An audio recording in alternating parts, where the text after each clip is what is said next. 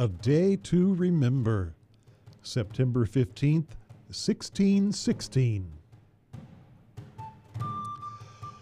José Calasanz was an ambitious young Spanish priest, and he knew what he needed to do to further his career.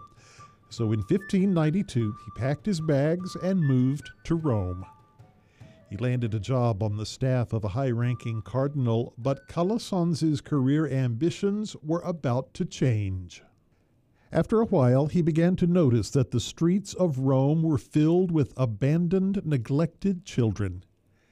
He rounded up as many of them as he could and took them to a local school, but in this era, schools were exclusively for children from noble or wealthy families or those studying for the priesthood, and they refused to take the new students.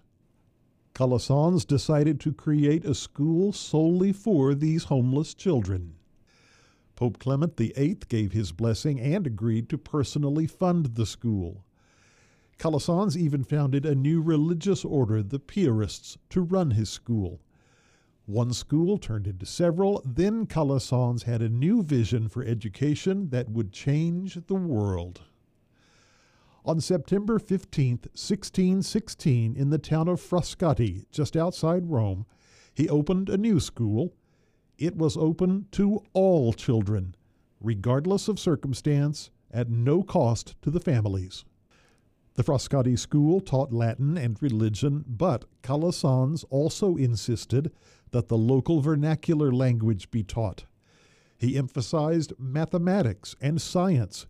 He instituted physical education and health classes, and the Piarist schools accepted not only Catholic students, but Protestant and Jewish students as well. Calasanz founded hundreds of schools.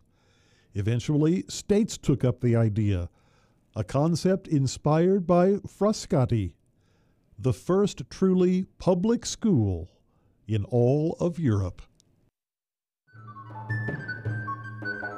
A Day to Remember is a production of KUCO at the University of Central Oklahoma. For a transcript, check out our Facebook page, A Day to Remember Radio, or listen at kucofm.com, Spotify, and Apple Podcasts. For A Day to Remember, I'm Kent Anderson.